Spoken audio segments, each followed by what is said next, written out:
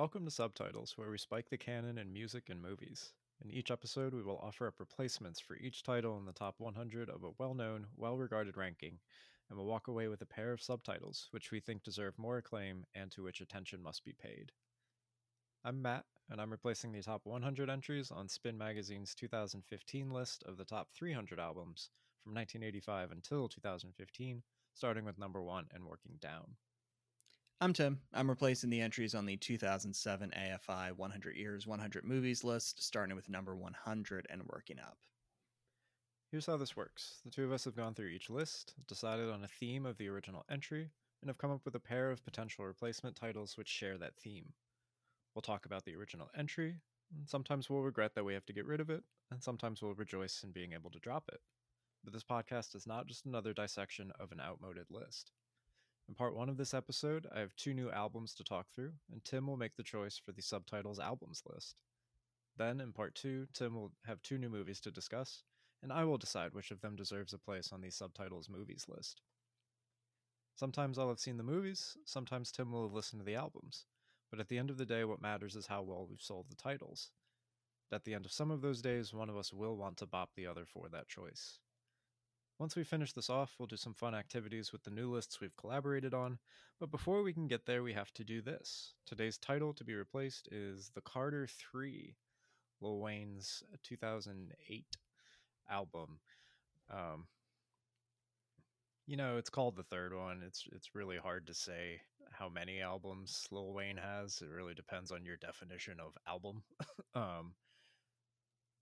Dude had released probably hundreds of songs already at this point. I'm going to get into that a little bit more, but this man was prolific in the 2000s, and it's honest, like, it's still impressive, just like the sheer amount of content that he put out. But the Carter 3, again, out in 2008, it's certainly not like the first thing that gets him attention. But I think maybe it's the first full album of his that like stands, I mean, clearly because it's on this list and the other ones aren't, but like that like stands as, okay, this is Wayne's greatness on full display. Like he maintained it for what, like 75 minutes this album is. So like I think the Carter 3 is kind of the moment of that for Lil Wayne, that like it all came together and it holds up over a whole album. And like here's this kind of master statement that, clearly to Spin, it's not only to Spin, it's to a lot of places, like this is the one that holds up. I'm sure there are partisans for other ones, probably the Carter 4 in particular. But this seems to be the one, and I think it'll always be the one. He's still relatively young, but I don't think he has another stretch like this in him. That like 2000 to, let's say, 2012 range. But again, he's only 39, so who knows? But this is, this is peak Wheezy. This is him at his apex, in terms of output and talent and popularity. And it all comes together into this, for him, kind of magical album. It's also on a personal level, I suppose. Like this is kind of the moment where I lose a lot of depth of knowledge about hip hop. Don't laugh at me. Like it kind of starts here and extends after this, where just like I just don't know as much. And I am certainly not as familiar with like B or C level stuff as I am with some of the years before this. So there is kind of this changing of the guard here, like, right? Wheezy's, in 2008, you could reasonably say he's on top. Kanye straddles this line, and I know Kanye stuff. We've made that clear in other episodes, but like Wheezy's kind of on top here. Like Drake is coming, and now there's all kinds of rappers who, I don't know. I don't know if the title's clear at this point, so to speak. Like I think it's Kendrick. And I think most people would agree, but just in terms of like output and commercial success, I think there's a lot of options out there, but like this is sort of the moment where my knowledge of it all severs, and like that extends to Wheezy too. I don't know a lot of Lil Wayne. I don't listen to a lot of Lil Wayne. Um, so I'm going to talk about this album, but I suppose I felt the need to preface that like this is kind of an interesting personal moment for me, because this is really one that like I understand as massive, uh, in terms of success and influence, but it is not one that like did anything for me in 2008, and I appreciate it differently now, but it's not one of the ones that like it didn't hit me in the same way it hit a lot of the people our age, honestly. And I don't know exactly what that is, but like that's, I suppose, just the personal connection for me. You look like you want to add to this or make fun of me. No, I think this is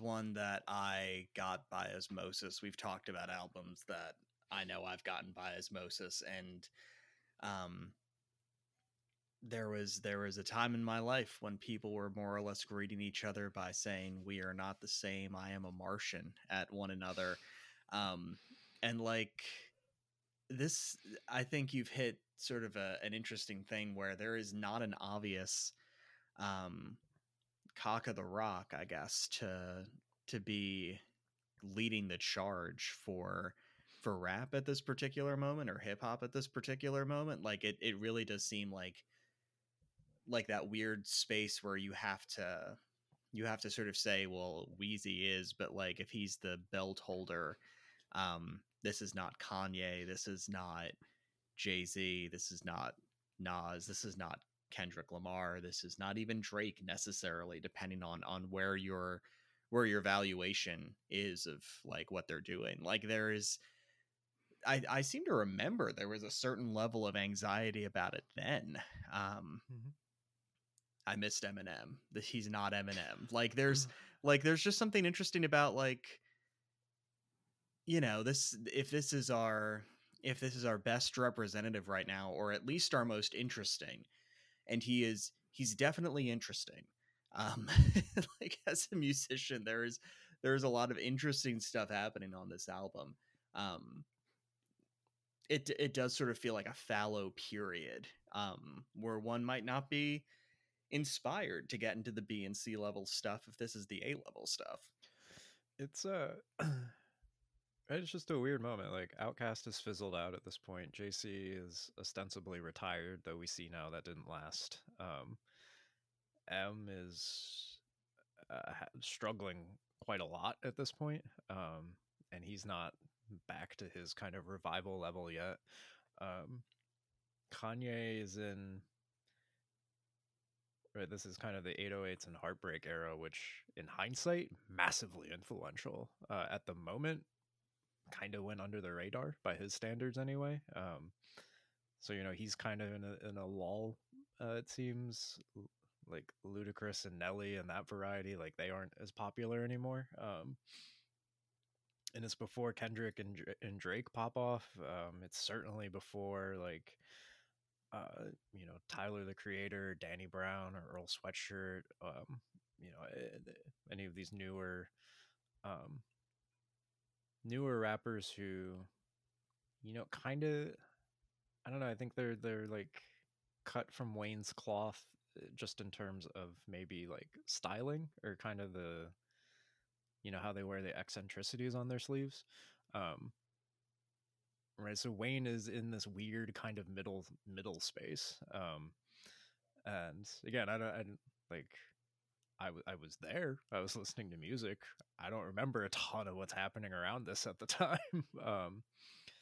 But the Carter 3 lasts, and Lil Wayne lasts, and I think he's interesting. That may be an understatement. Like, and he's good. He has all the respect. Um, but yeah, what you were saying, like like he's on top, or he's sort of the champion of a period where it's like, what was happening from like 2007 to 2011? It's just this weird moment. And I know there are people out there with a much better sense of it than what I have.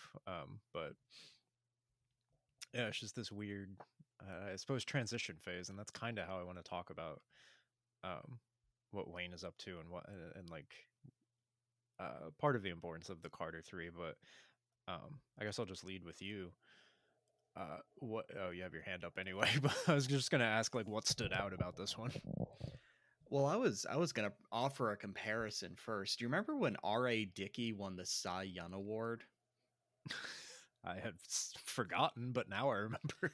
All right. So for those of us who are coming to the music and movies podcast and not expecting baseball, R.A. Dickey was like a journeyman knuckleballer who like figured it out for this really brief stretch um in 2012 and like won the Cy Young Award, was like genuinely um contending as like one of the best pitchers in baseball for like 15 minutes.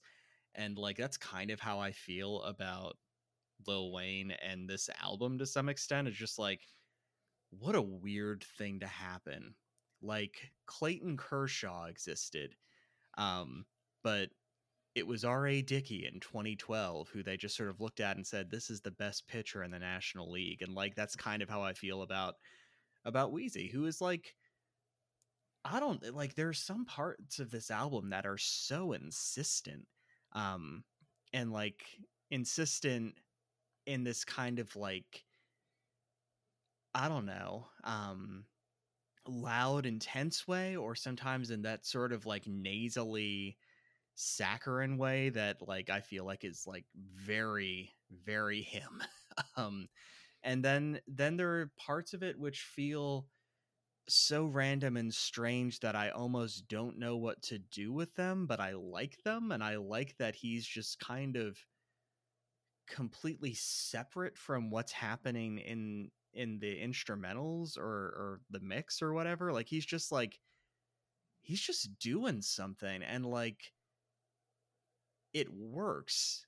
And that's the thing that kind of gets me about this, is like for the first few songs, because I had never listened to this straight through, I just went with the hits, but like the first couple songs I'm just like, oh, this is going to be a very long 75 minutes. And then after like, it was like, it's like a weird slow burn thing. I associate this with movies or novels. I associate this feeling with novels where you get through 150 pages and you're like, oh, here we go.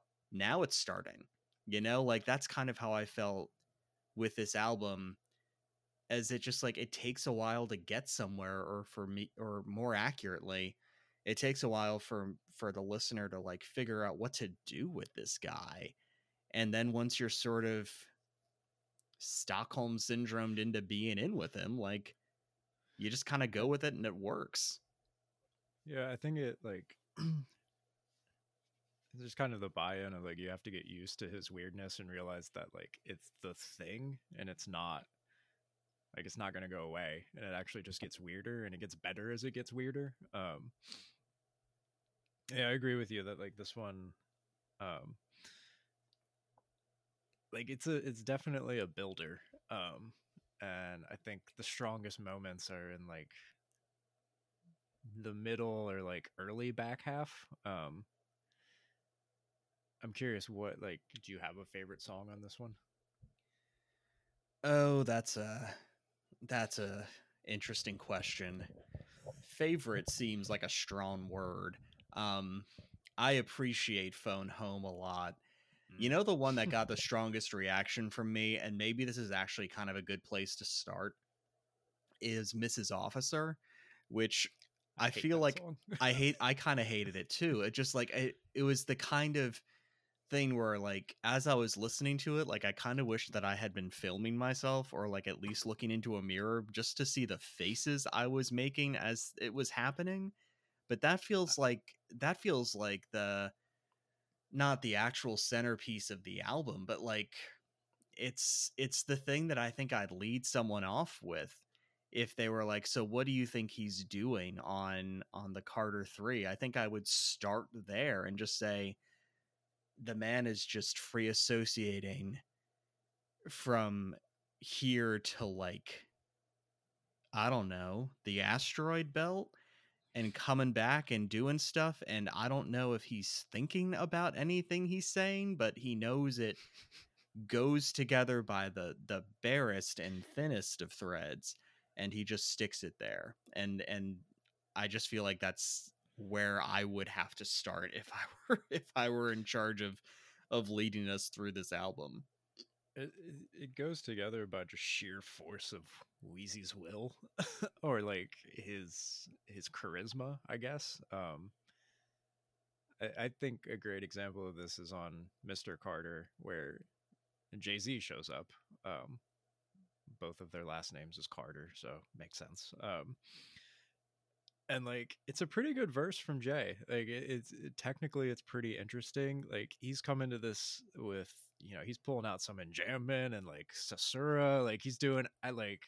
It's clear that Jay has Poetry things. yeah, like massive knowledge of the form. But like seriously though, and like so he's able to toy with it in that way and like break it down and like okay, he understands the form, we can see the ways that he's messing with it, like he's breaking it apart, but like it always kind of right, you notice his handle of the thing. Free association is good, but just like Weezy's just straight free verse, like the most radical free verse with no regard for what's happening around him. Like either it's gonna bend to what he's doing or it's not. And I think it's really well illustrated on Mr. Carter. And the whole time as the albums go, but like to like that's just a moment to me because it's like you have just that impressive technical skill of Jay-Z juxtaposed to Lil Wayne's just from his own planet, man. Like the rules don't matter. Um, I think that extends to like his apparent hatred for choruses. Like none of these songs have like much structure really. Um, it is just kind of him like free associating or just him kind of going for 3, 4, 5 minutes. Like eventually it ends and he's into something new. Um, yeah, I don't know, man. Somehow it all works, but like it never should. I don't know. Like I don't know what it is about his charisma or his delivery or like I can't break it down to make it make sense, but it just kind of works. I think a lot of it does sort of come down to the delivery because, like, I don't know that I mean, obviously he is a charismatic person because otherwise you don't become who he is, but like, he completely bounces off me as a human being. I have no interest in what he thinks or how he feels, but I think it is the delivery. It is like just the absolute literal offbeat kind of delivery where he is just saying things and it's got this music behind it. And I don't know, like I almost feel like he's in the wrong genre. Like there's a there's a world in which this guy gets really into like experimental music and goes to like Berkeley Music School or something and ends up being like a Schoenberg style composer, and instead he's this, and I'm just like, this is such a weird fit. And I find myself compelled by how he says things and almost not at all by what he actually says. Well, what he actually says is like bad most of Yeah. the time. Like Yep. there are awful metaphors and similes across this whole thing, like truly cringy. um, uh, like it's just it's never the point. It never should be the point. And yeah, when I say charisma here, like I don't feel I would be taken in by him like in person, but I don't know. I guess just something about like as you were saying, like delivery, like there's just some aura. It's like you kind of just keep going with it. The standouts here, a Millie, probably the biggest one, or Lollipop. I don't actually know which one's bigger. Lollipop is just straight up from space. That might actually be my favorite though. That's a lie. Actually, Lala might be my favorite. Because that one is abidingly weird, and Busta Rhymes shows up, and I am workshopping a take now that Busta is the Tim Wakefield to to Weezy's R.A. Dickey. If you want to go literally inside baseball with us. Anyway,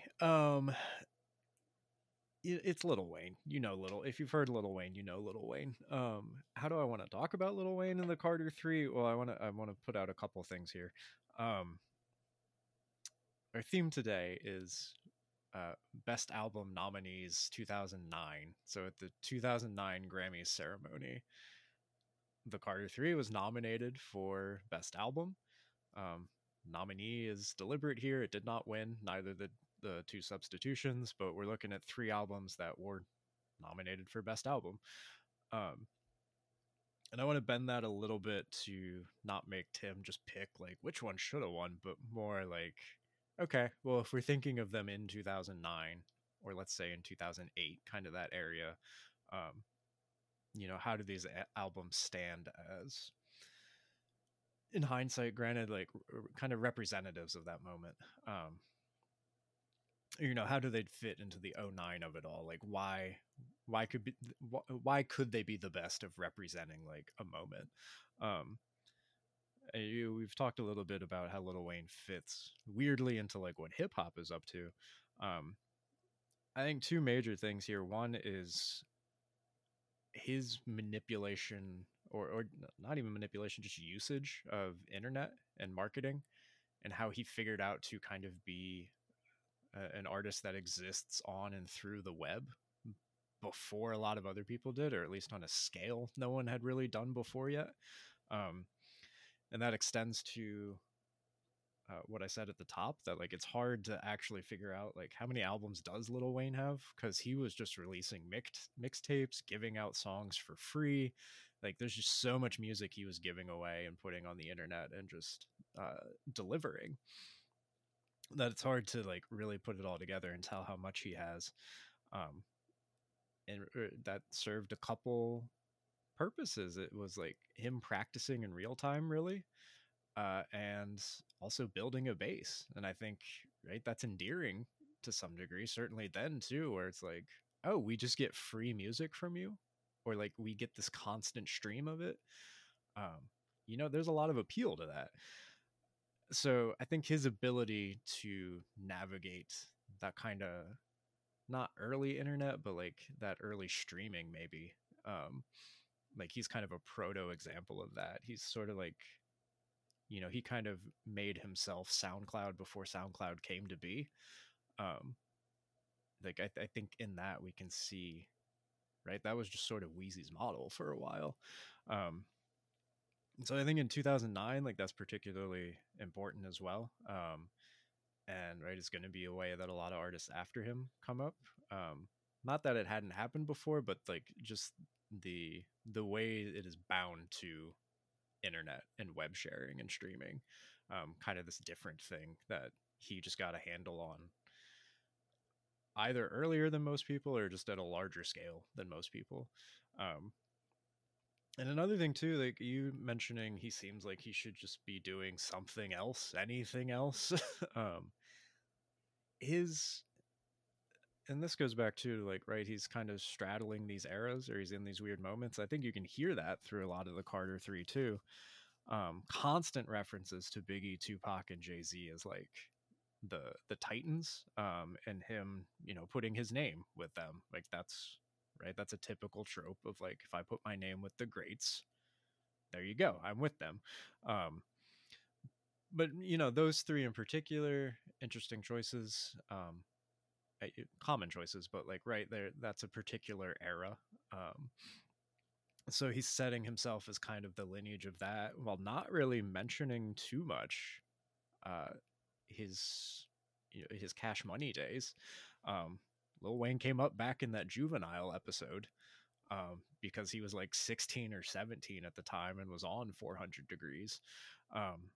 So they don't come up in name as much, but I think you can still hear some of that influence. Like some of the bounce is still here, that like just that thump of it all, the loudness, that kind of aggressive partiness to it all.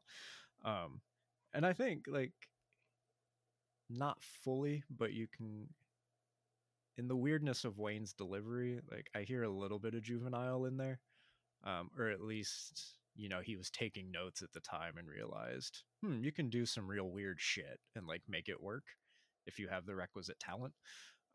So to me, there's a little juvenile in there.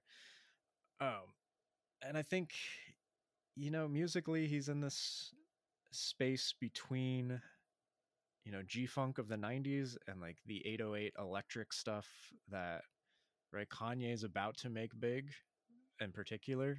But Wayne is sort of on this precipice as well. Drake's going to make it even bigger then. He's caught between, right, boasts or like, maybe what we think of as like stereotypical, like, I'll just say like boasting rap, right? Putting his name with the greats, speaking to his own skill, slinging his dick, like all of this stuff. In between, like from that to genuine feeling, which is going to become much, much more ingrained in what rappers are up to now, in particular, but like in the 2010s. Um, it sort of presages like emo rap stuff or mumble rap, but just like kind of an emo-ness to it, really. That like he's in this kind of transition period where feeling and emotion is going to be more important, or at least more prevalent. um, and I think a lot of the artists that follow him followed suit there. That this has become a bigger thing. So I think the Carter Three is at an interesting crossroads in a lot of ways, and I think it stands there pretty well. Like I think it's an effective bridge. Um, thinking about not even progression of eras necessarily, but just like generational shifts. And Lil Wayne, like he's been influential, and I think they're like interesting, kind of like real ways to track that. And I think that Carter Three is at the heart of that, because it stands in this weird little moment. Um, so again, we're looking at best album nominees of 09, but that's sort of how I fit the Carter 3 into it, and that's right along similar lines. I'm going to look at the other two, but anything you want to add here, Tim? I mean, in the tradition of what we've been talking about, I almost don't even know what I would say. So I feel like now is a great time to just go to what we came for. With All right, well, okay, but with one of these albums that makes even less sense to me on the whole than the Carter 3. Anyway, we'll let listeners riddle out which one I mean. I'm curious which one you mean, and I think it's going to make me mad. Um, hey Tim, you want to play a game? I may have spoiled the game already, but go ahead. Okay. Well, I have a couple of games for you this episode. Actually, the first one is what one album of the year in 2009.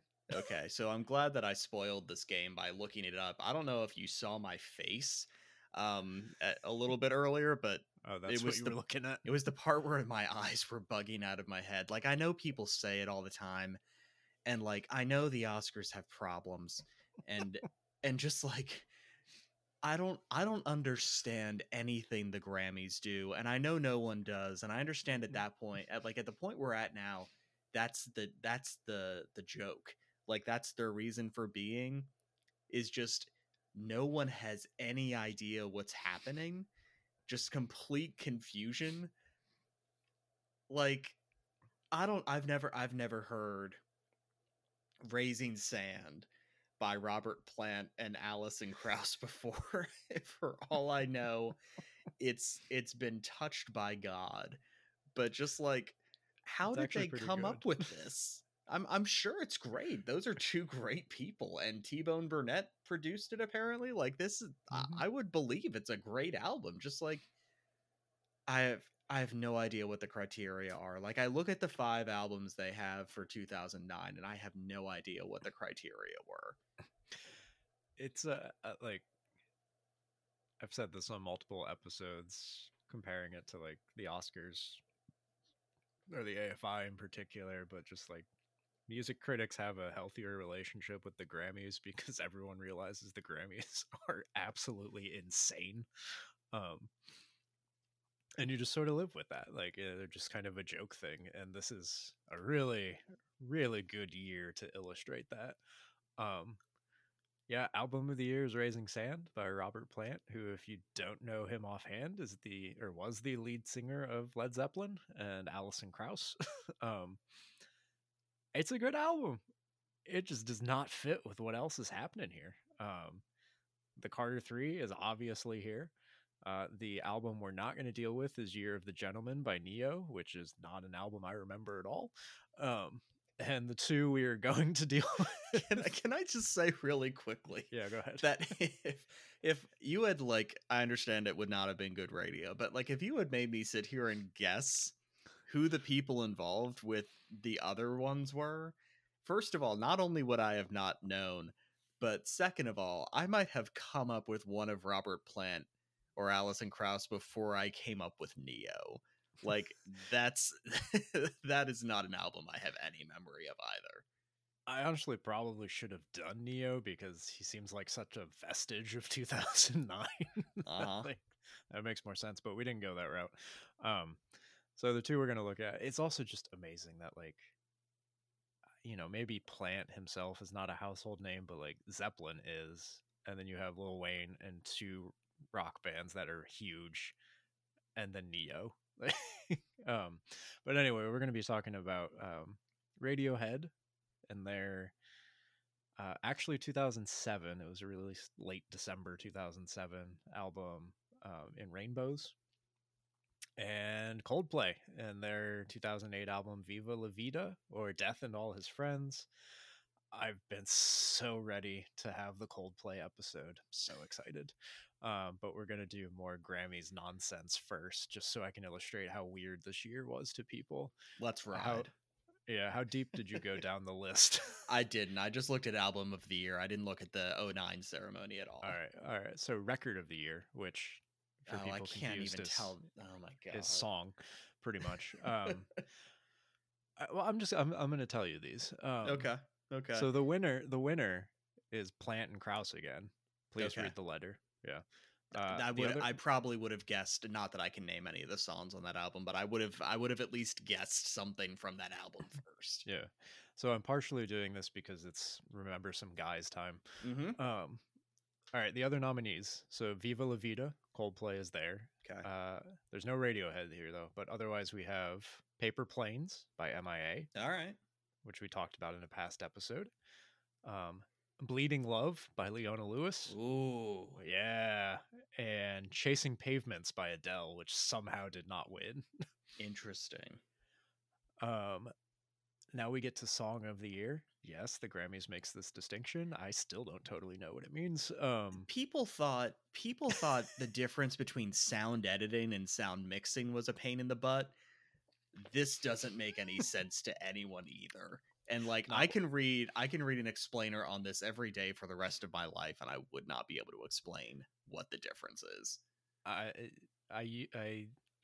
every year I read it again and promptly forget it. Every year, just completely over my head. But anyway, Viva La Vida won this one. Why not? Why not? Chasing Pavements was nominated again. And then we have three new ones.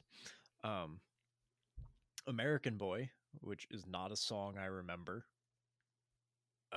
by Estelle, I think it was. Like, some rapper lost to time.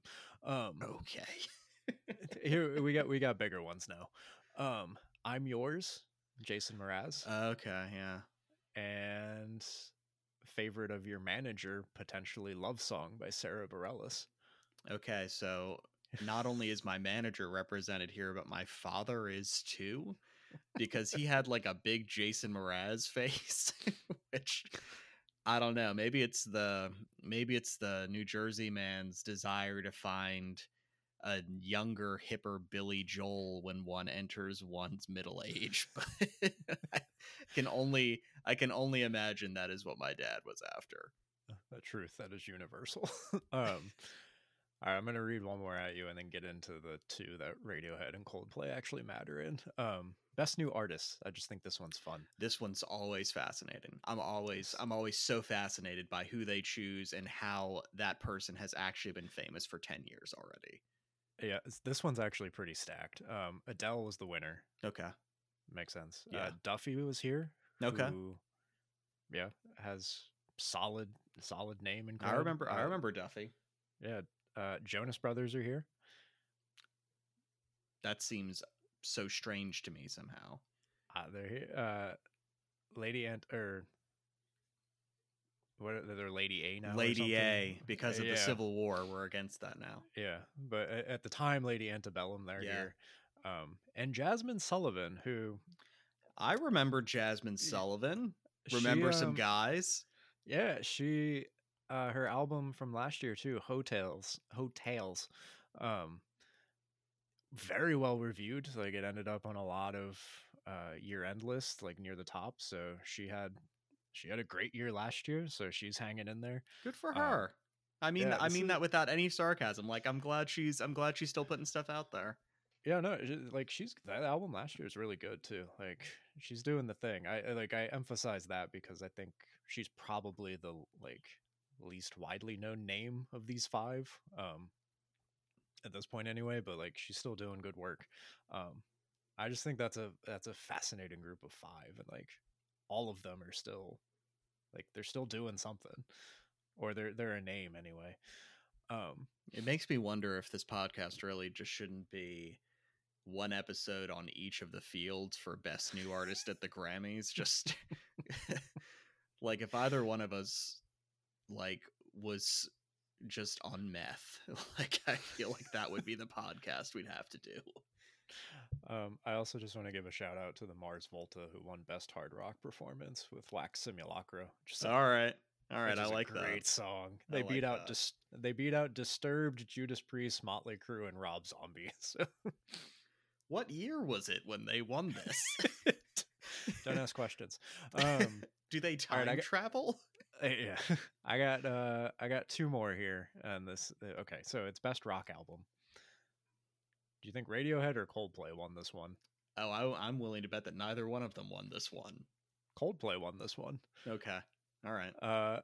Over Kid Rock, Kings of Leon, Metallica, and the Raconteurs. Oh, the Raconteurs! What a moment. I thought this year is fascinating. Okay, and then best alternative music album, Radiohead won. Okay, yeah. So and the Carter 3 won best hip hop album. So we have 3 best album nominees and also 3 albums that won their like specific genre. Their category. Special, yeah. So In Rainbows wins. It beats out Beck, Death Cab for Cutie, Gnarls Barkley, and My Morning Jacket. That's a good. I like that group. That's a nice group. Okay. Anyway, that was our journey through through Grammys history. So I think what I learned from this was that we had this extended like, I don't know, what's the word, an extended sojourn where we couldn't figure out what was going on in the world of rap and hip hop and decided that the world appears to have just chosen Wheezy. But it feels like no one else had any idea what they were doing either. And thus they either time traveled or just chose Wheezy. And I blame Barack Obama. Well, let's look at best rap album. I didn't plan on doing this, but let's see what they were up to. So the Carter 3 wins, Lil Wayne. Jay-Z, this is American Gangster, so I think this is like right after he reneged on his retirement. A bad album. Yeah, I was about to say that's not one that comes up a whole lot in the. No. The Cool by Lupe Fiasco, which I remember album, that one. Album. We talked about that one. That's in an old episode. Nas's Self-Titled. I honestly don't remember that one. And Paper Trail by T.I. when T.I. was probably the like B-level rap star at this moment. Oh, I had forgotten that T.I. existed. Anywho, let's talk about Radiohead.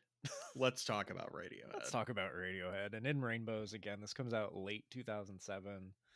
So it either just missed the like eligibility line or Radiohead didn't bother.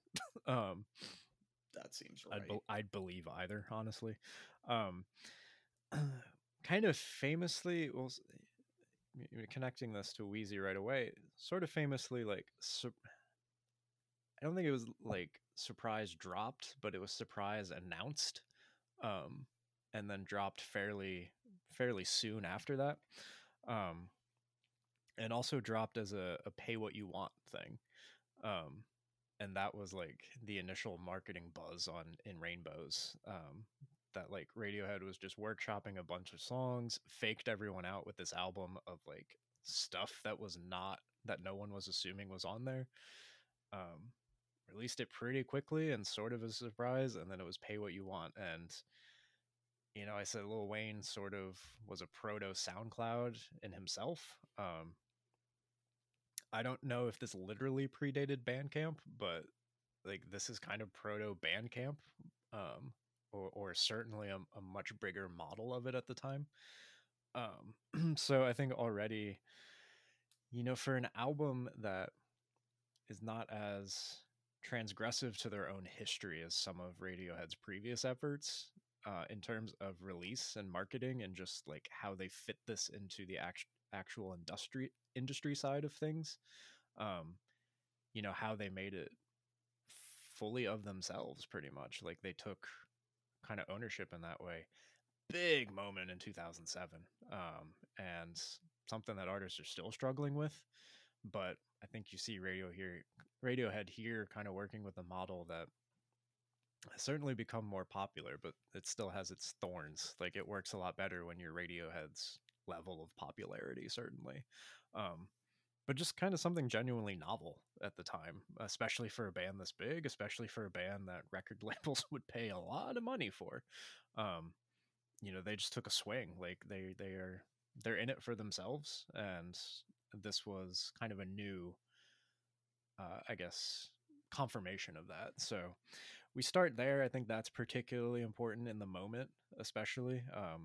It's the You know thing that that when the album came out, like I again in 2009, I was not super plugged in, like maybe even less so than now somehow, but like I knew that this was the pay what you want album. Like I didn't know anything about the music on here. Like I had no idea um what kind of songs they put on there or where it fit into their larger of, but like I knew that this was the pay as you go album, like the one that you just put down a figure and do what you want. Yeah, I mean that was the thing that got the most press. And I mean this album has a lot of great songs, but it didn't have a single really, or maybe a standout. So yeah, I mean the big thing was with it was the pay what you want, and right, I think in that we have a big band with like with a definite station, a definite status, taking a swing at this new model and like actually setting that up for future bands if they want it, or for something like Bandcamp, like right, kind of like Wheezy, like just creating this kind of alternative model that is possible. Um, Again, a lot of thorns. It just can't be successful for smaller artists in the same way. But right, it's something like it's actually interesting. It's actually novel, and like um, an attempt at kind of some sort of equity in the industry, or in consumption anyway. Um, so big moment. I think we kind of undervalue it now, but yeah, certainly at the time, I remember it too. As like that was the first thing you heard. Like, did you like it's pay what you want? Mm-hmm. And this idea that And no one could believe it either, like that was the other thing, just yeah, like no one can believe that that's happening, which is really like the kind of the funny thing in retrospect. But I mean, it was 2009, like yeah. no one could believe I, that was happening. it's like it's always an interesting social contract thing too. But like I know some bands like Los Campesinos, I know does this, where they have right like the cost of some merch and then like a reduced cost thing for impoverished peoples or families. um and they're like, look, we put them both there and we just trust our fans. They'll do what they need, they'll do what's right. um and for the most part that really works out for them. I think for the most part it pretty much worked out here for Radiohead, and that's how Bandcamp subsists itself. Like people will give if they can, they'll support the artists. But it just like it opens up access for other people. So I think Radiohead really kind of at the forefront for this, at least given how big their name was, and to actually take this shot. So, Even though I think people really hate this album, because I found it on the Pitchfork top 200 listener albums. This is funny, but where do you know where this comes in on the Pitchfork readers list of the past 25 years? It's fourth. Okay. But the reason I say that is because Kid A and OK Computer are first, and then they snuck a Kanye in there real fast, and then they put in Rainbows. So people must really not like this one. Well, that's actually a moment, something I want to get into next. It's like I forget where it was, but some publication.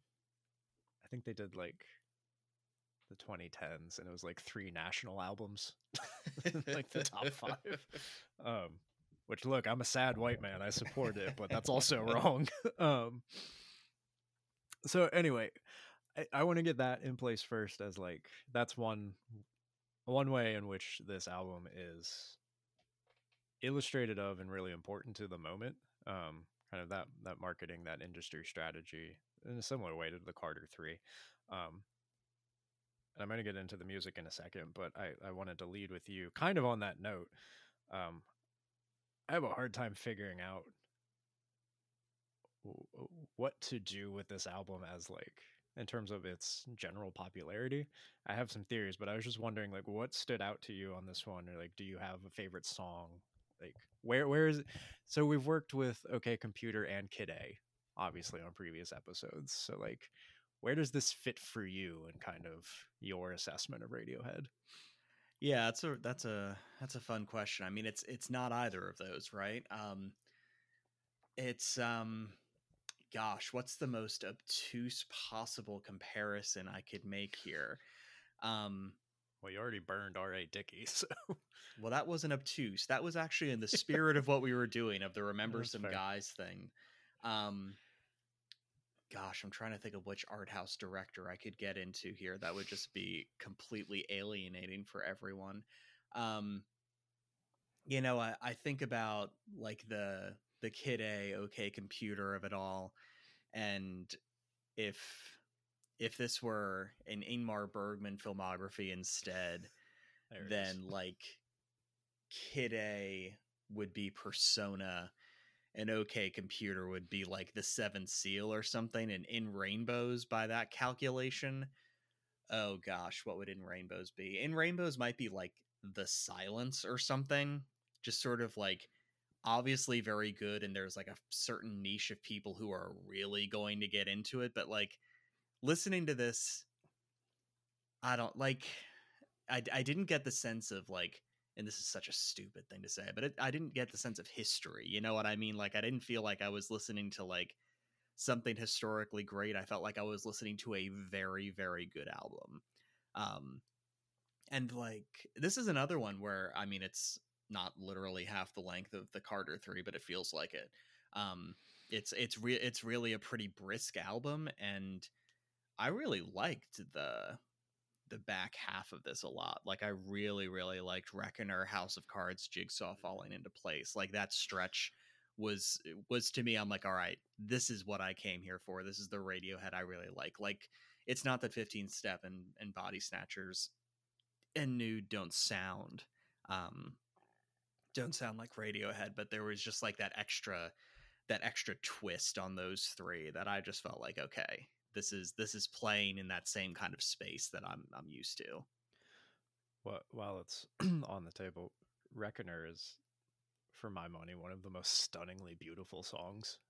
I absolutely love that. I thought that was great. Like, that was when my brain sort of like turned on again. I'm like, okay, yes, like this, like I need to be listening with more of a percentage of my brain than I was doing. Reckoner is top tier Radiohead song, and that's saying something. And like I'm not. There are people more in tune to Radiohead than I am, but I feel like I'm a pretty deep fan. So like, take that for what you will. But God, that song is beautiful. So the reason, like, I tend to agree, or at least mostly. Like, to me, You know, if you just asked me to rank their albums, I'd probably put this one third. But if you're asking me for my favorites, fourth or fifth. Um, like I don't think there's really a weak song on it. It has some incredible moments, like Reckoner. Nude is a very beautiful song. Mm-hmm. I like the jitteriness of the opening too, of 15 Steps and Body Snatchers. Right, That's a there's a good lot of word good. for it. Yeah, like there's a lot of good on this album. But you know, I think the best two and my favorites are OK Computer and Kid A. I'm a big fan of Hail to the Thief, which no one else is. So I'll stand alone on that one. And like, I don't know, the Bends probably I like it a little bit more. I'm not sure that one. That's why fourth or fifth. Like those two are close for me. Um, so I think, like you were saying, this is a very good album. A lot of great moments, a lot to like. It's one I enjoy listening to. The real reason I asked that is because my sense is that this is bigger with younger folks, and like maybe not that much radically younger than us, but like I don't know, 5 years out and more maybe. Like it anecdotally, this seems to be the big one to them. Like I think it hit uh you know, the kind of micro generation after us in a different way. And again, I like this is all anecdotal. Um but that's sort of my perception, and I find that really interesting if that is the case. Like if this is one that's going to be on the top for listeners a little bit younger than us, or like what happens when the spin list ages 10 more years. And Rainbows is clearly not in the top 100 because it's here, but like I wouldn't be shocked if it jumps in there. That's an interesting thought. I would have a hard time putting like virtually any album above Kid A and OK Computer, but like the having this like sort of rising and having people enjoy this, like I definitely can get on that train. If the train is leaving from that station, I'm happy to be at that station to get aboard. Yeah, I'm totally happy to see it jump more, but yeah, I'm like OK Computer and Kid A are untouchable to me. But anyway, so like I don't know. I guess that is just, you know, it's not the same as like why did we all pick Lil Wayne in 2008? But like I don't know. I suppose this Radiohead album in a weird spot of its own, or like in terms of their own history. Um, and right, there's only so many times you can reinvent your own wheel, and in Rainbows doesn't necessarily do that, but I think it's a really effective culmination of a lot of things that Radiohead were and are and would be. And so right beyond the kind of marketing importance of it all, musically, like I think you can get kind of all modes of Radiohead here, and you can hear them making, you know, what I think in Rainbows is more than anything else is a really effective uh, version of all of the ways in which Radiohead are influential, and all of the ways in which we try to compare other bands to Radiohead. In Rainbows is kind of the statement of like, look, we did it all, we can do it all. Here it is, like here's everything together. So I think you can hear kind of all the different things that they were up to and would be up to in this album in a really fun cumulative way. Again, this opens with the antsiness, the jitteriness, and Greenwood actually like going back to guitar more than Kid A of 15 Steps and Body Snatchers. Like it's always fun when he just starts noodling again.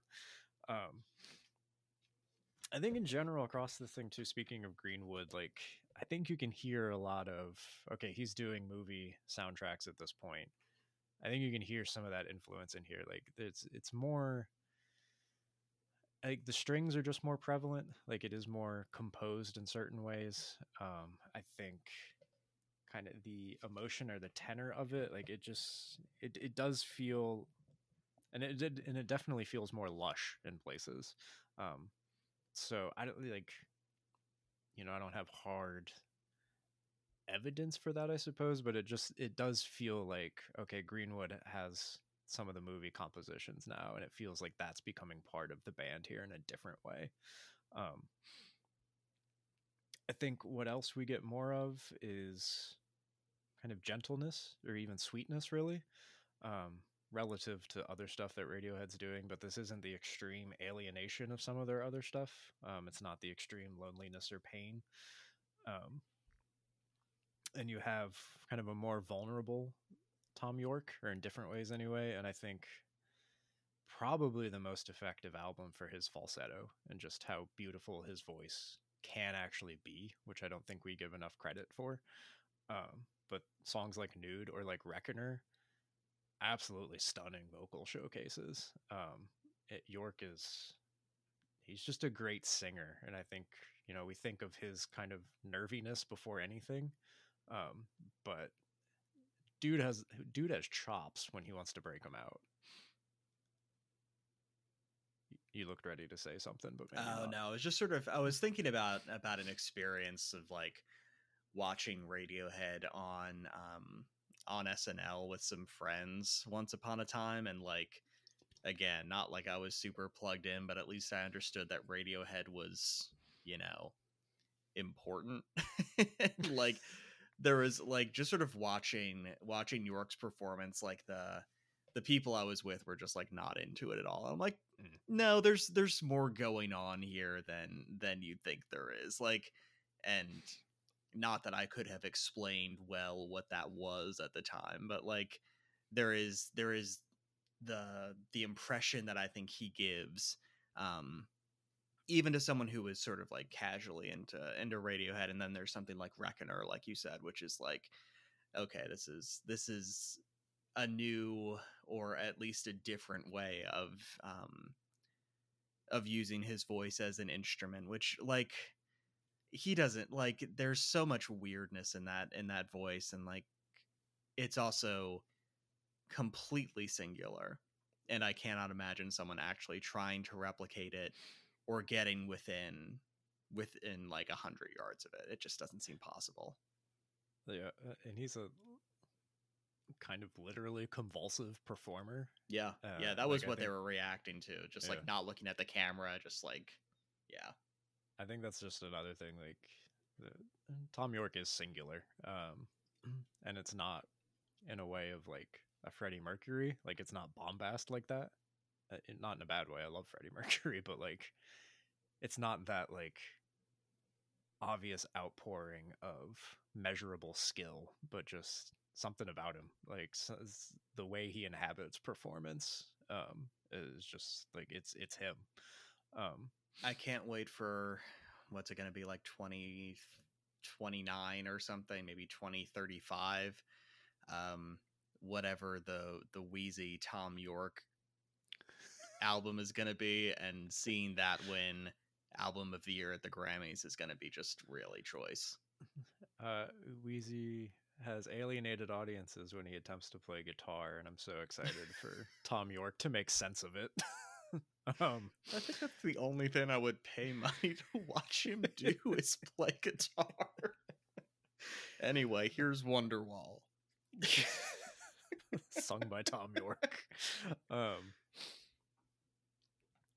Yeah, I'm really excited for that Grammy ceremony now. So I think in general, right? Well, just to add one more thing, right? I think you can hear kind of Greenwood's changing priorities in here. I think you can hear some of York's too. Like, "Nude" is a song that had been kind of famous in Radiohead circles for a while, but hadn't been put to tape. And finally, we get a version of that here. The Closer videotape, I think, starts as a Tom York kind of solo thing, and they record it. And I think a couple other songs, it's like they have lives before the album, and then we get different versions of them, or like recorded versions of them. I think Reckoner actually fits into that. Like, I think they had a much harder version of that, and then it becomes the beautiful thing it is on this record. And that's something that increasingly becomes part of their shtick, I think. Not that they've released many albums since then, one, in fact, but right, their willingness to kind of dig into their own shared and like fan history and actually commit that to tape and like just change versions of stuff. So right, I think you get all that with them, and that's always been a gold mine. Like that's sort of the basis of greatest hits in a way, but like, um, kind of, I think we've seen increased instances of like, okay, artists going to the vault or like re-recording stuff or recording in a Taylor Swift instance, like their own versions of stuff. So like, right, this kind of statement or of artist power and control. Um, Radiohead doing kind of a version of that here. But then again, musically, like I think you can get all the different versions here that you want. Like you can get OK Computer in a Body Snatchers. You can get um, Kid A in something like, maybe like Nude. You can get or in Weird Fishes. That's probably a better example. You can get stuff from the Bends for maybe less Pablo Honey, but they hate that album themselves. So, and then you can see into the future in like a moon-shaped pool, something like Videotape would kind of fit pretty well on that. Like I think you can just see versions of all the band's histories here. And In Rainbows, in its own way, is kind of a not back to basics, but like a back to core kind of album. Like it's the five dudes just playing, and you can see all the ways that they're interpreting and interpolating their own history, and all the ways that their like new ventures outside of the band are influencing this, and just you can compare any number of bands to Radiohead, but the entity itself can still do it better than all of them. And to me, that's kind of where In Rainbows is. In this moment too, where rock music in particular is going to have a pretty big change. '09 is a big moment for like art rock, so to speak. Like Grizzly Bear and Animal Collective and bands like that are about to have a big moment, and then it's just going to kind of die. And like it is this kind of very transitory period for alt rock. So that Radiohead wins in this moment, that their kind of artistic experimental ambitions, right, are about to have a sort of peak and then change into something else that Radiohead itself is also kind of setting up. Like I think this is just uh, an album that really works for where they were in their career, and that does tell us something about alt rock and about how bands can pitch and sell and market themselves in this moment. So that's In Rainbows. Anything on that, Tim? Not more than I think I've said already. Just that it was sort of nice to actually like listen to that thing straight through again and just be reminded it was not just a promotional thing, even if, I mean, one of the themes of this episode is clearly like going off music or off themes a little bit, right? Like that there's like some of the outside stuff is going to creep into the evaluation. But I don't know, that might be one of the longest discussions anyone's had of In Rainbows that was just like about In Rainbows. It's a good album. It is a good album. It's totally deserving of praise on its own. Like aside from the the marketing, not ploy, but like marketing strategy. And I do think it's one that maybe is going to end up higher in the ranks. That'll be interesting to see. Speaking of enjoyable experiences, or not, Tim, how was Coldplay? I mean, look, I've never liked all the Coldplay album. Uh-oh. Someone's discovered this microphone. He says, I've never seen this before. Please feed me, human. Yeah, speaking of Coldplay, just like even the albums that people like, even the albums that people like, I've never been able to just get all the way through. And like even the takeaway songs, like it's not X and Y for me, or Rush of Blood to the Head. You want to play another game before Yes. I wax rhapsodic about Coldplay? Yeah. I'm going to give you 6 names. Oh man. You tell me which 3 are in Coldplay. Oh man. All right. We all know Chris Martin. And then it's 3 anonymous dudes. That's the joke. So here you go, Tim. 6 names. You tell me which 3 are actually in the band. Okay. All right. We got Jason Kenny. Will Champion, Will Disley, Johnny Buckland, Guy Berryman, and Harry Maguire. All right. Well, the last two are just racist Irish stereotypes, so that's not appropriate.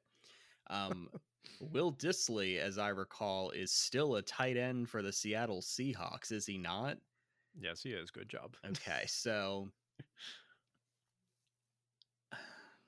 the name Will Champion feels familiar, and I'm trying to decide if it feels familiar because he might be a member of Coldplay or if he might also be a Rainer the way I expect the other Will Disley-esque members of this group to be. I'm gonna go with it.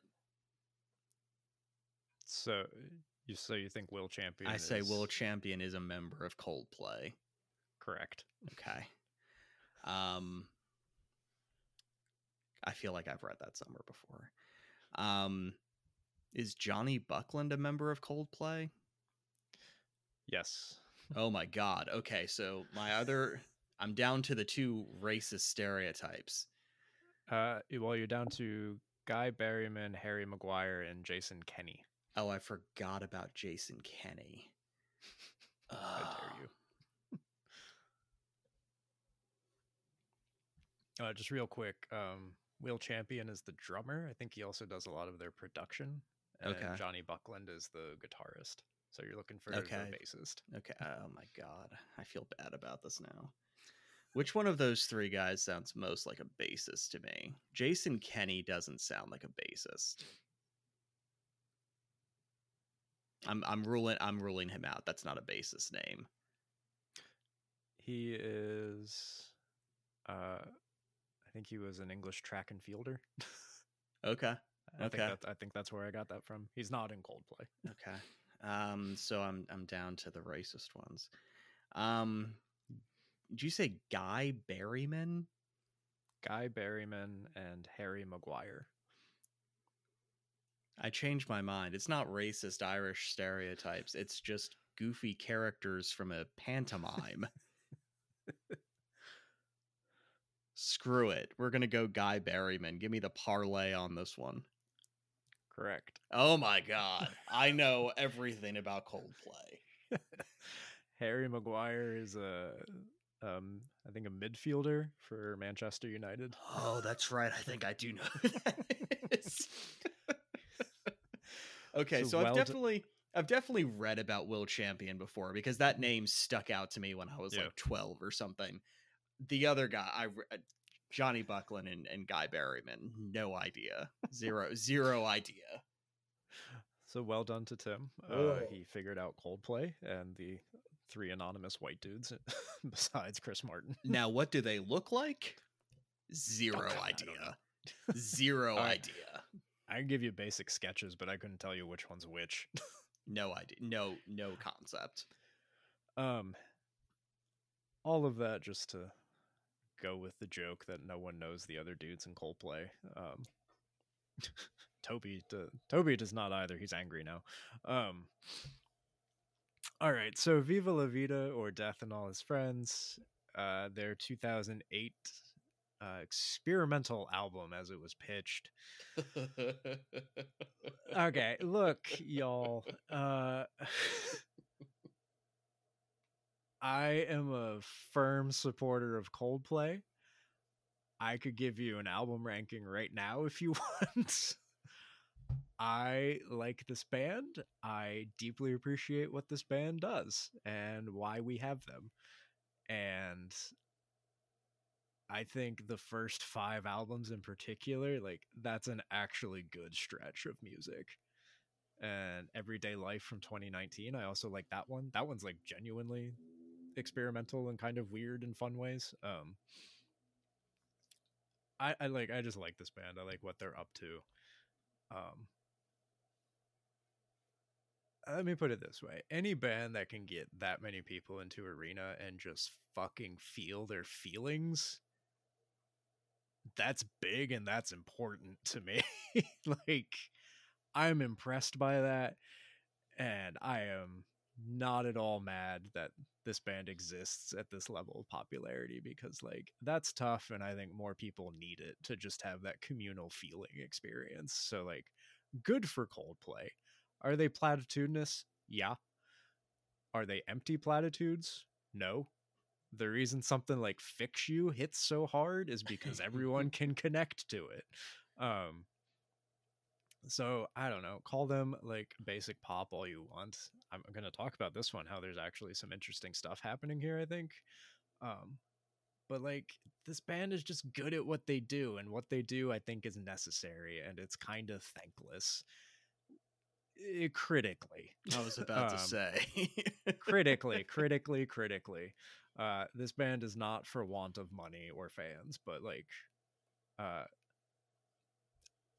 I don't know, they don't get the critical rep, and like, they don't need it. They have all the other stuff, but like, I don't know, that just kind of frustrates me, I guess. Like, I just appreciate that this band is like very earnest about all this. This is kind of how I talked about U2 back in the Octung Baby episode. Mm-hmm. But Yeah. like, Yeah. U2 doesn't work for me in the same way, but like Coldplay does. So that's where I'm at with this band, and like, I think A Rush of Blood to the Head is a magnificent album. I think Parachutes is good. X and Y is good. I really like this one. There's good stuff in there. So if you ever need someone in your life to defend Coldplay, like, hit me up. But I was about to that's say, not Tim. That's not Tim. no, I'm not the one in my family who wrote an apologetics of Coldplay and put it on the interwebs. I wonder which one that was. Yeah, well. Pitchfork, for what it's worth, calls Viva La Vida a diluted version of Octung Baby and Kid A. I'm here to ask, can we just stop haranguing Coldplay with U2 and Radiohead? What's the purpose of that comparison exactly? I don't understand it. I don't get it. Octon So Baby maybe a little bit, but like, I think the U2 of it all is just like a hard on sleeve, like, play into the back of the arena bit, like the biggest band in the world kind of thing. which I'll take. Like, I'll accept that. But I get it to some degree. I think like with Parachutes in particular, like Coldplay just got attached to the next Radiohead thing. Like, I thought about them for that episode, but I wanted them here instead. And they've never been able to escape that, even though it's not warranted. So I think like that's kind of where like they just can't escape those narratives. Again, they're not hurting in any like material way, but I don't know. I get frustrated by the way people talk about this band. And I think it's like usually kind of unfair. Like, I don't care if you like them or not, but I think it's just kind of unfair, the narratives they get put in. Once again, just for emphasis, they're not hurting, they're fine, but I'm having a narrative disagreement here. In 2008, Coldplay may well be the biggest band in the world, or of non like classic rock division anyway. And this Viva La Vida comes out at pretty much the height of that. And I think it's an interesting swing for them to take. Like, this is not an experimental album in like true, like the true sense of experimental as a genre. But for them, it's something different, and like it's actually kind of a risk. And just while I'm being glib about who we compare them to, why not the Talking Heads? Because on Viva La Vida, Brian Eno is here. They're bringing in a bunch of tribal rhythms and tribal influences. There's Afropop on this thing. There's Indian music resonances. It's an actually impressive array of like global music stylings made into accessible pop. Much like Talking Heads were up to when Eno was in the fold. So again, I'm on direct record of saying we shouldn't compare people to Talking Heads, but I think there are other ways to think about this band, and that they're actually up to some fun stuff. But I don't like they're just so big at this point that it's really hard to dig into them as like doing nuanced things. But I actually think that's what Viva La Vida is doing. Um, and I think the 2008-9 of it all. I want to think about it this way. So while artists like Lil Wayne or like Radiohead are kind of breaking open how artists can reach fans, how to monetize their work, how to market themselves, all that stuff. Right, this is coming when the Napster lawsuit is pretty much settled, but streaming is not far away, which is basically just legalized what we sued kids for before. Um, and not to get it like the legality of it all is not the focus of this, but just the way that changes consumption of music, where singles have always been important, but this kind of like the rise of streaming sort of changes what music releases are even kind of looking like. That something like a mixtape, which for a rapper used to be like, okay, I need to get my name out, this is like an example, this is a sample, like this can get me some recognition or a deal or something like that, and then you make the bigger thing. Honestly, if you just release a bunch of singles or a bunch of mixtapes with like just the strongest stuff, that can be even more effective than a whole album. That's just kind of where we are with how we consume music. And I think Viva La Vida is this really interesting play at, okay, well, how do we have all the singles that we need and also still build a cohesive album or something that like is interesting in its own right? And I really think that's what happens here. I mean, this has the big songs, the title track. It has Violet Hill, Strawberry Swing, Lost. Um, right, there's the big singles here, the ones that stand out, the ones that remain. Um, Especially the title track, I think. But they're actually doing something conceptual with this album, and you can see from the cover and a lot of the lyrical imagery, like this is one concerned with revolution or with rebellion. In kind of general ways, the title track is actually kind of digging into the French Revolution, which the album cover suggests, and which their kind of attire for the tour cycle leans into. But you'll get those kind of actual moments of like socio-political engagement. They're never terribly detailed. I don't want to you're not going to Coldplay for your like deep political takes, but their willingness to try that and put that right next to all of the personal songs that we still have here, the stuff about love, about relationships, about just wanting connectivity. Their kind of elimination of that gap between the personal and the political, their willingness to put that together, and their willingness to kind of conceptualize that under rebellion, under revolution, under what that looks like at a personal, intimate level and at a more societal level. I commend it. Like, I like it. It's cool. Again, you're not going here for super nuanced stuff, but just their willingness to do that and to make something like this when they could have just made X and Y over and over and over and made billions of dollars. Like, I think it's a genuine swing here. So I think it's an interesting thing for them in this moment. I'll talk about it a bit more as like a progression of music thing, but also just right kind of how are we going to conceive of albums as we get into this era of you need the singles, and those are honestly all people want, but like, okay, how can we have those and actually make an album that is different on its own, that's unique as an experience still, that is something different from just a place in which singles exist amongst filler. I think this is a really good example of that. Like, clearly I like it, but any comments or thoughts on that, Tim, before I get into a little bit more? I think the thing that is sort of ironic about this is that Am I angry enough? No, it's not the anger that's ironic. I think the thing that sort of strikes me is like how much it felt like even at the time Viva La Vida dominated that album. Mm. Like it felt like it was the first Coldplay album, and I had been paying attention to Coldplay with like greater interest than the vast majority of other bands at that point.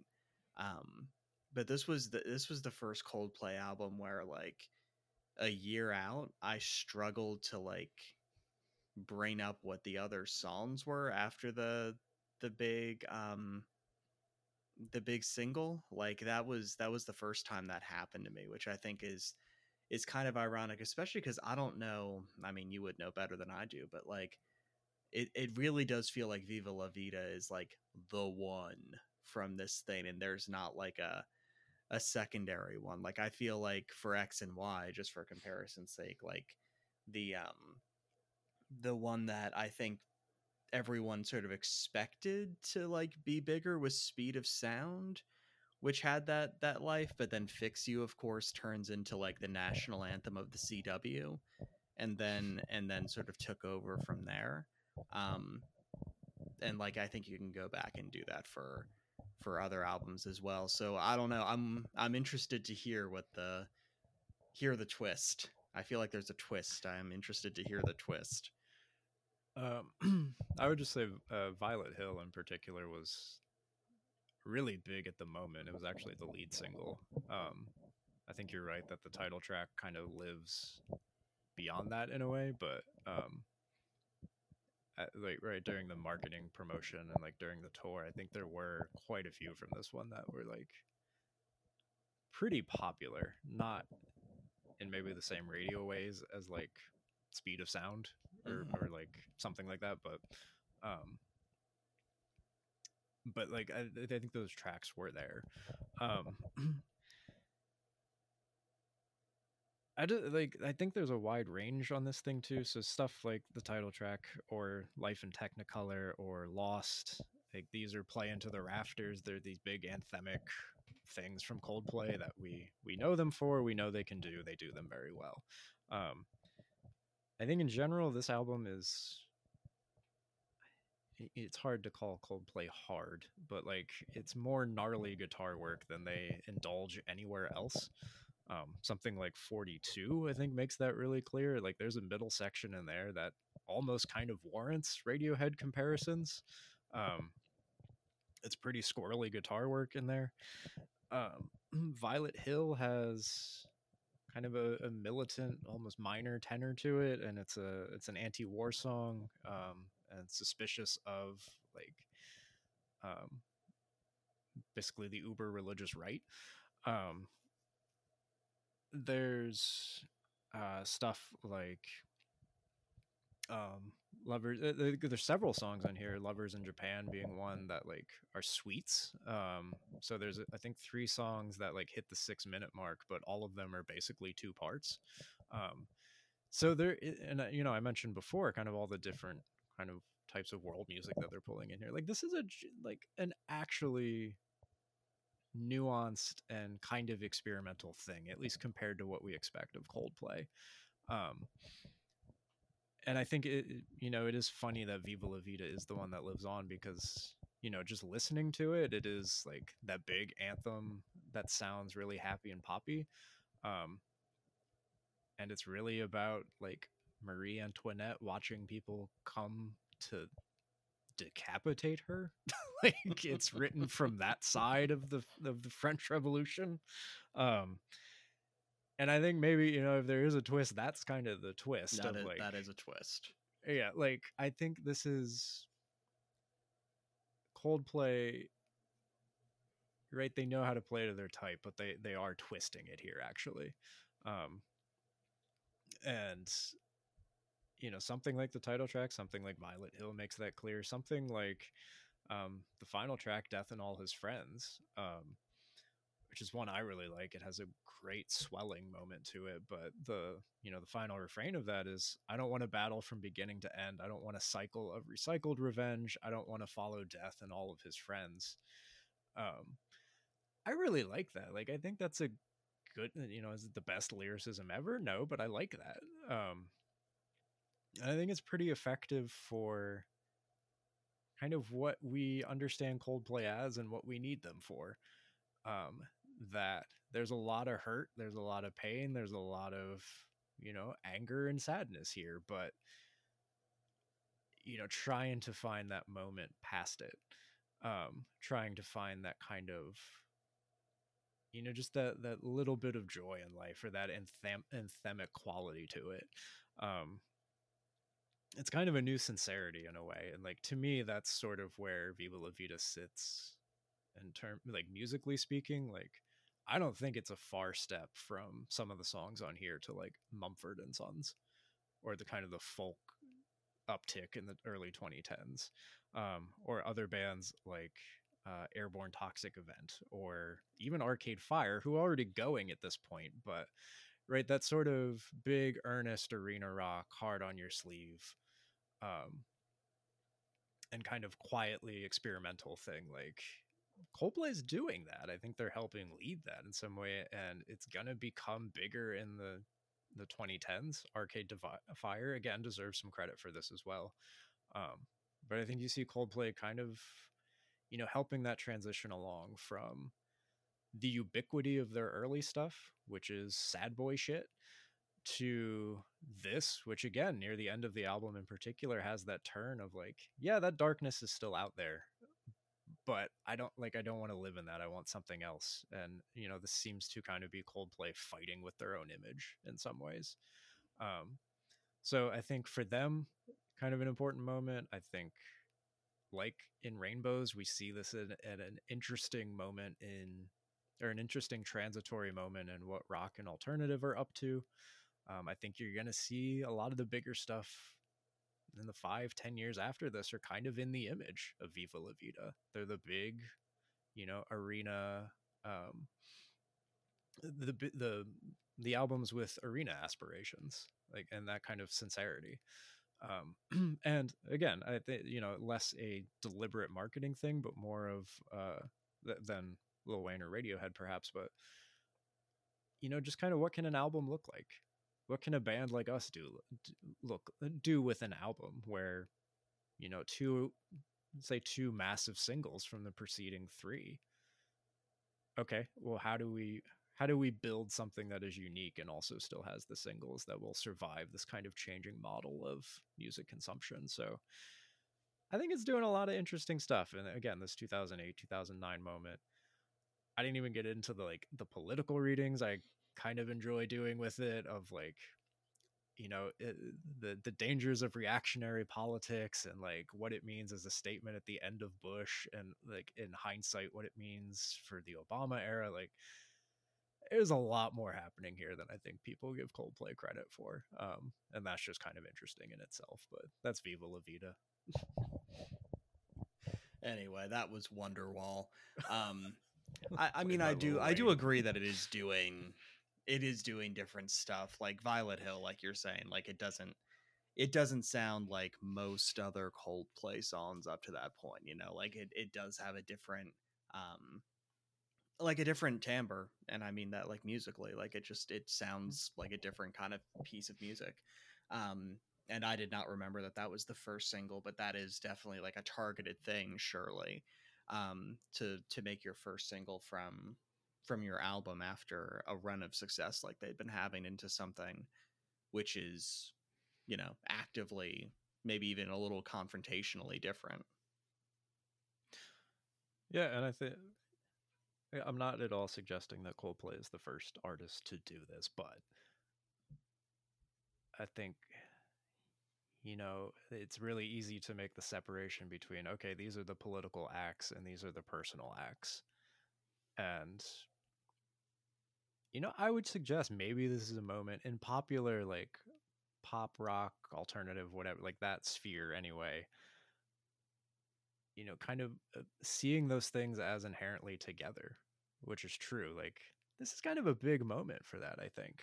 And something that maybe, the lines get blurred a bit more afterwards. Like I would make that argument to some degree. Like I think that's happening here, and I think that's important for this moment too, where there's more realization of like, those artists don't need to live in separate worlds. Like the personal and the political are bound in those ways. And who better than potentially the biggest band in the world to like take that shot? Um, I think it mattered. I, like I said, I think what Coldplay does matters. And whether you like it or not, whatever. But they're pushing in some interesting ways. So I'm pretty sure I've talked for like 2 hours. You ready for spiel, or do you have more? No, I was about to say, actually, we are sort of running longish, so spiel might need to be short. Who could have foreseen me running long with Radiohead and Coldplay? I tell you. The entry today on the spin list, number 56, is Lil Wayne's The Carter 3. Comes out in 2008, and I want to look at the theme of best album nominees from 2009, of which The Carter 3 is obviously one. And thinking about kind of the album's importance to that moment, that era, like why they could be the best of that year. For Lil Wayne, I think that comes down to his ability to use the internet, to use the web to get himself out there and to produce content and to right, his sort of presaging of SoundCloud rap in that way. And just musically, he is between eras in a weird way, but honestly kind of embodies all of them in a really interesting way. So Lil Wayne kind of definitely of his moment in cool ways. So the two options to Tim. First is Radiohead's In Rainbows, comes out in late 2007, famously as a pay what you want album, and that's sort of the narrative just tied to it. Which, right, that's a big band taking a big swing for how to sell and release their albums, and this has become an increasingly viable model. It still works a lot better if you're the popularity level of Radiohead. But stuff like Bandcamp, right? That's kind of what this is built on. So they're moving the industry in certain ways there. And musically, I think this is all things Radiohead, kind of cumulatively, and on the precipice of a major change in rock and in indie. And also at a major precipice of change in rock and indie is Coldplay's Viva La Vida, which I think is a turn for them. Thematically, conceptually, musically. There's a lot of genre blending and manipulation happening here. Lyrically, they're in new territory. As I was arguing, I think they combine the personal and political in fun ways for a band this big, and in a moment this important for where rock is going. And I think too, especially in hindsight, this is a great example for thinking about, okay, well, how do we, right, singles are even more important now. So like, how do we have those but still build an album that feels different and vital in some way? So that's Viva La Vida. Radiohead or Coldplay, Tim? The eternal question: Radiohead or Coldplay? This was not close. And then you said the thing about Mumford and Sons. Oh, I thought it was just going to be full stop. This was not close. It would be funnier if that were true. But then you said the thing about Mumford and Sons, and the sort of through line between the two of them that I had never made myself before, but which seems like a very strong connection, like the dun dun dun dun dun dun dun, dun. Like that's not that different from Stomp Clap Hey. Like it's not that far off from that particular feeling of uplift that comes with your banjo lick. And that the sense percussiveness of of Viva La Vida, the album, it really plays through like Mumford and the Luminaries and that kind of folk revival. The Lumineers. Lumineers, yeah, them too. Everyone go read the Luminaries. I was about to say that's like band, topical for this as well. Like that's like the same little stretch of years. In any event, I'm still going within Rainbows. I just kind of feel like there's a switcheroo. I just think that there's something about Robert Plant winning a Grammy for Album of the Year that I kind of can't ignore here, which is that even if you're doing something a little different, that's not like what the original hits were like. I think there's still a kind of a kind of connection that the music is having, or maybe that the audience for the music is having, to something which is older, and sort of creates a sort of feeling of nostalgia. And as we embark on in the late 2000s on like a very new space politically for America and Britain, as well as a very new space for all of these, like, for the musical firmament, like who is the biggest rock band in the world, who holds the belt for being the best rapper in the world right now. And like, if the answer is really, oh yeah, it's Lil Wayne right now, like, and you're sort of looking at a world where it's very attractive to go back to people who were big a few years ago, whether it's Alison Krauss, who is on some Grammy winning, or best album winning uh, piece like a few years before this, or if it's going straight up and saying it's Robert Plant, man.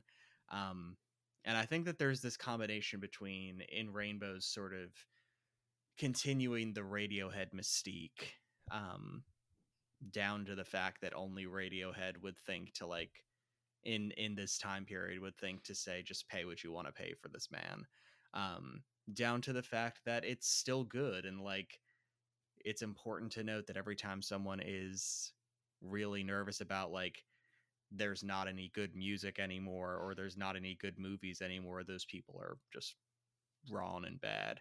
And things like In Rainbows exist to say, no, there's still plenty of good stuff out here. There's still plenty of good stuff that can, like, show a way forward and act as a bridge. It's a long way of saying you just weren't going to pick Coldplay. No, I mean, I was I was very much willing to go with Coldplay. I was curious about which direction that would go. And like, that, the sort of anxiety of like, what do we want out of bands that can fill arenas for us, I think is one of the interesting questions. And maybe that'll be your third or fourth book after the Amtrak pilgrimage book. Because I do think that's like a genuinely interesting question. And in a moment where the idea of a lead singer, lead guitar, bassist, drummer band filling in an arena, like, I don't know, the Imagine Dragons joke is still out there that I always make. But Coldplay at least is clearly better than Imagine Dragons, and filling like a lineage, like they are part of a lineage, in much the same way that like Radiohead is part of its own exceptional, and here's that word again, like singular lineage. Well, I tried Coldplay. I'd been preparing for this one for a long time, and I did my damnedest, I suppose. And that's all Coldplay would ever ask of me. Thank you for listening. Unless Tim has any other snappy rejoinders, I was going to cut it off. I'm just thinking about like, I prepared for this a long time. Like, I'm imagining you like putting raw eggs into a blender and like drinking that for like 6 weeks before we do this episode. I just had the scientist on replay for 3 weeks. No, thank you. I'm never sad to see Radiohead win things, so like, I'm being somewhat performative here, but also I tried Coldplay. I tried. Thank you all for listening.